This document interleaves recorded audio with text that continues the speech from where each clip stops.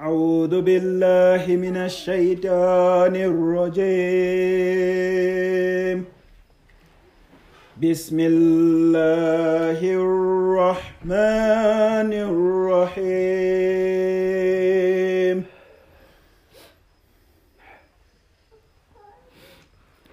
يسبح لله ما في السماوات وما في الأرض الملك القدوس العزيز الحكيم. هو الذي بعث في الأميين رسولا منهم يتلو عليهم آياته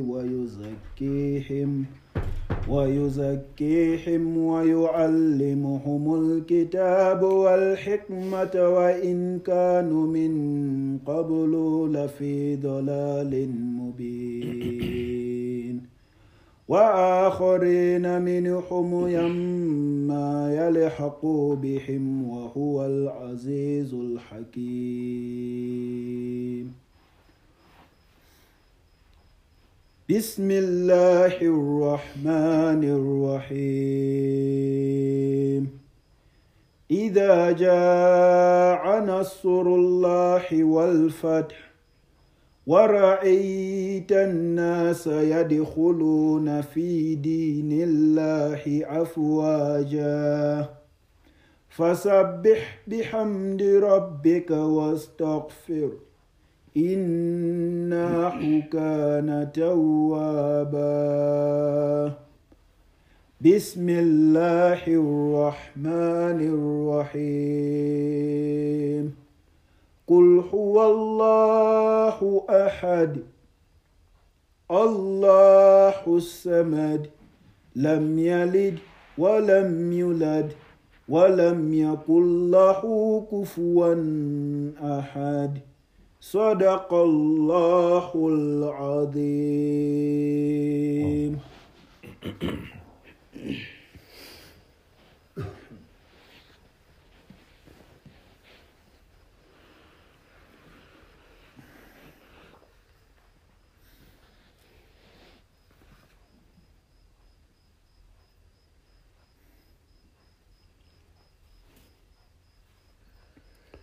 بسم الله الرحمن الرحيم.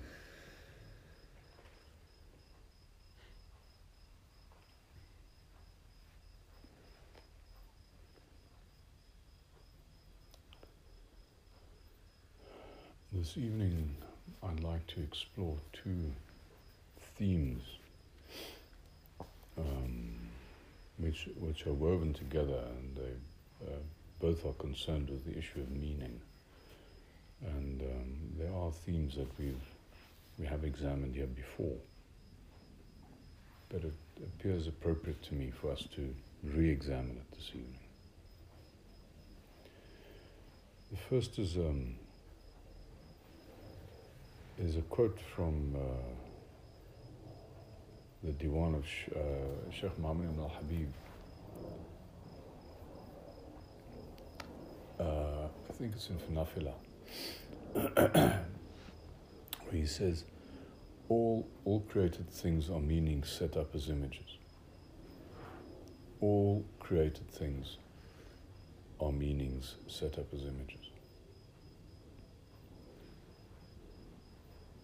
The second theme that I'd like us to consider is from Sheikh Ali al-Jamal, who in his typically challenging way asserted that the meaning of a thing is hidden in its opposite.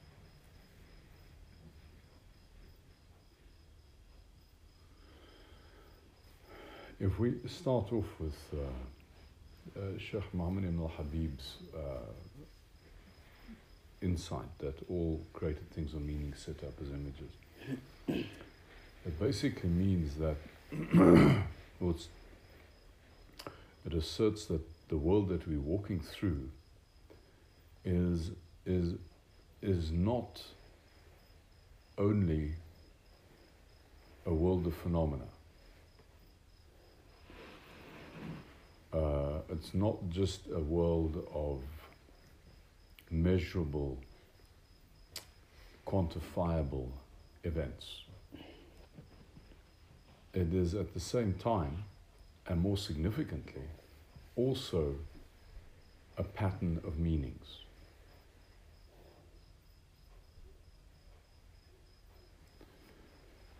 Insofar as it is a pattern of meanings, we also know that we as human beings are uniquely placed to examine the world and experience the world as it is, if it is a pattern of meanings, because we know that Allah subhanahu wa ta'ala taught Adam the names of all things. In other words, He gave Adam access to meaning, because the name of a thing carries its meaning. And so when we walk through the world, we are walking through an ongoing discourse. It is like walking through text. And it suggests that there's not a single event that happens to us, there's not a single occurrence in our lives which is arbitrary.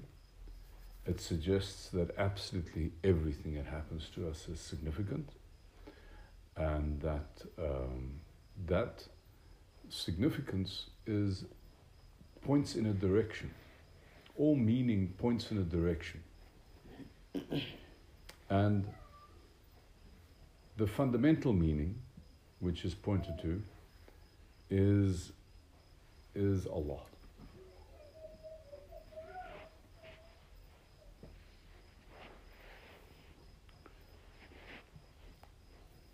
It is like the significance of something is the object. It is the goal. It is the end of the thing. That is the meaning of the thing. And it also then suggests that all meanings carry a yearning, a himmah. All meanings carry a desire. And the desire of all desires is to discover Him. And so this web of meanings that we walk through is a veiling of Him, by Him, so that we can discover Him.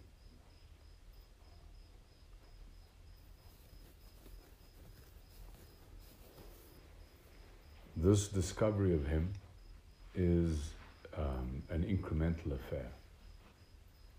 Otherwise, there wouldn't be a purpose to the journey of being human. We would be born without an object in our lives, without a calling in our lives. But the calling of every human life is to rediscover Him, is to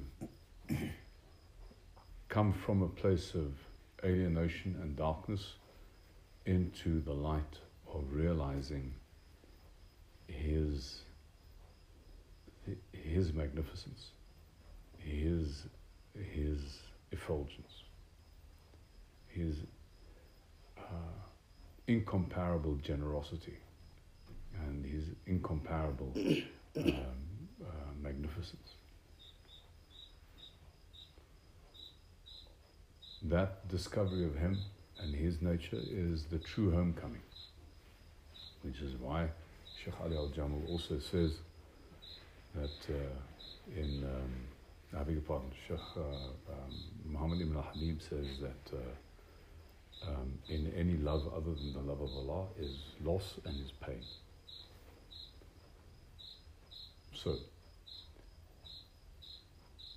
we are on this journey, walking through text, which is a veiling of Him, by Him, so that we can discover Him.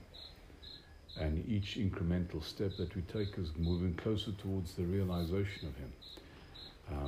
It is like the text we're walking through as a love letter. We've used this metaphor here before. And it's also simultaneously a treasure map, because in every situation that you're in, He indicates to you, well, this is the next step forward. You read the text, you read the code, You act on the basis of what your Rabb wants from you, and you take an incremental step closer to Him.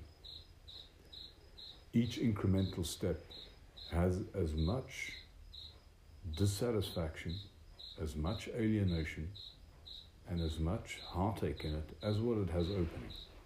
And one has to understand that. The heartache and the opening and the alienation and the dissatisfaction is part of the story.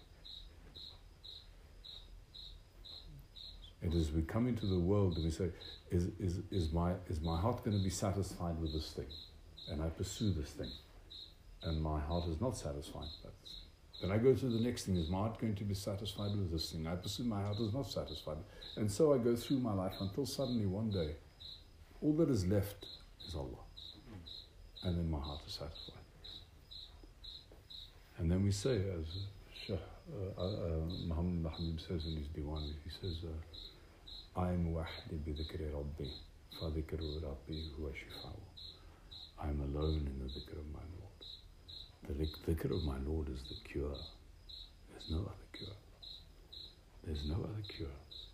There's no other cure to the deep suffering of what it means to be human.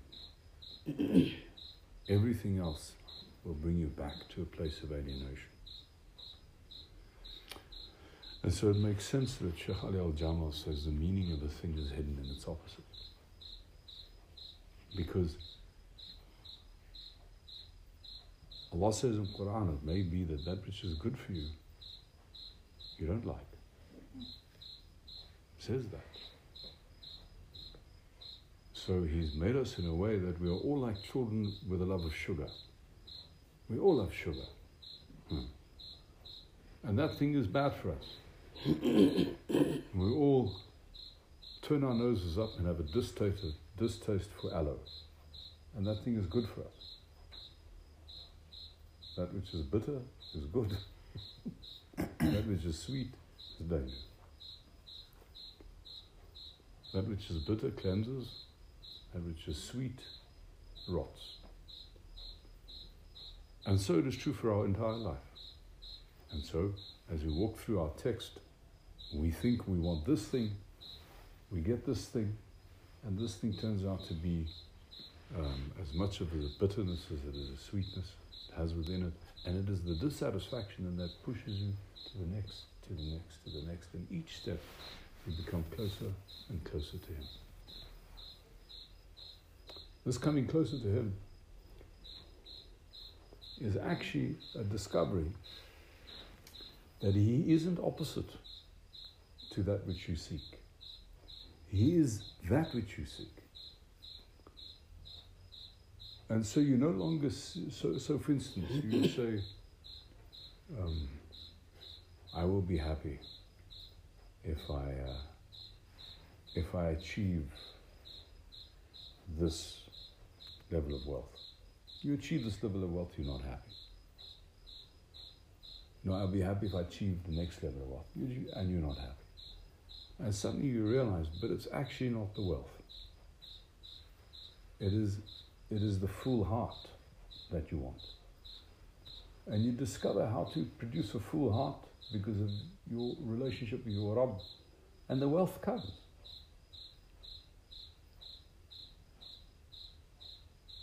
You see, it is not the blessing of the dunya that is the result, that what makes us happiness. It is our happiness that produces the blessing of the dunya.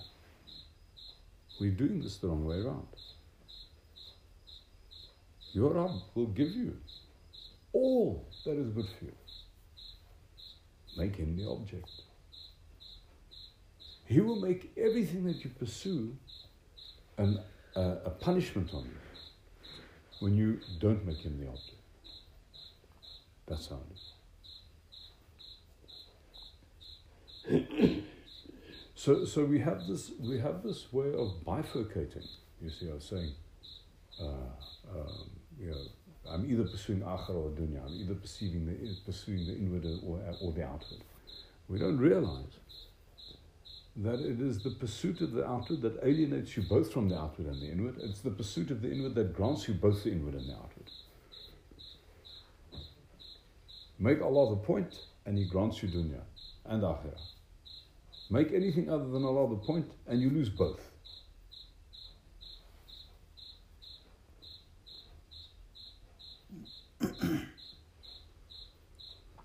Alhamdulillah.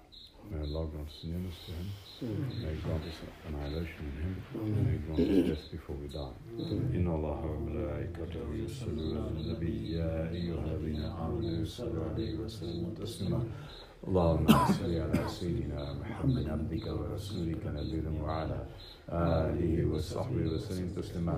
سبحان ربك رب العزة عما يصفون والسلام على المرسلين والحمد لله رب العالمين.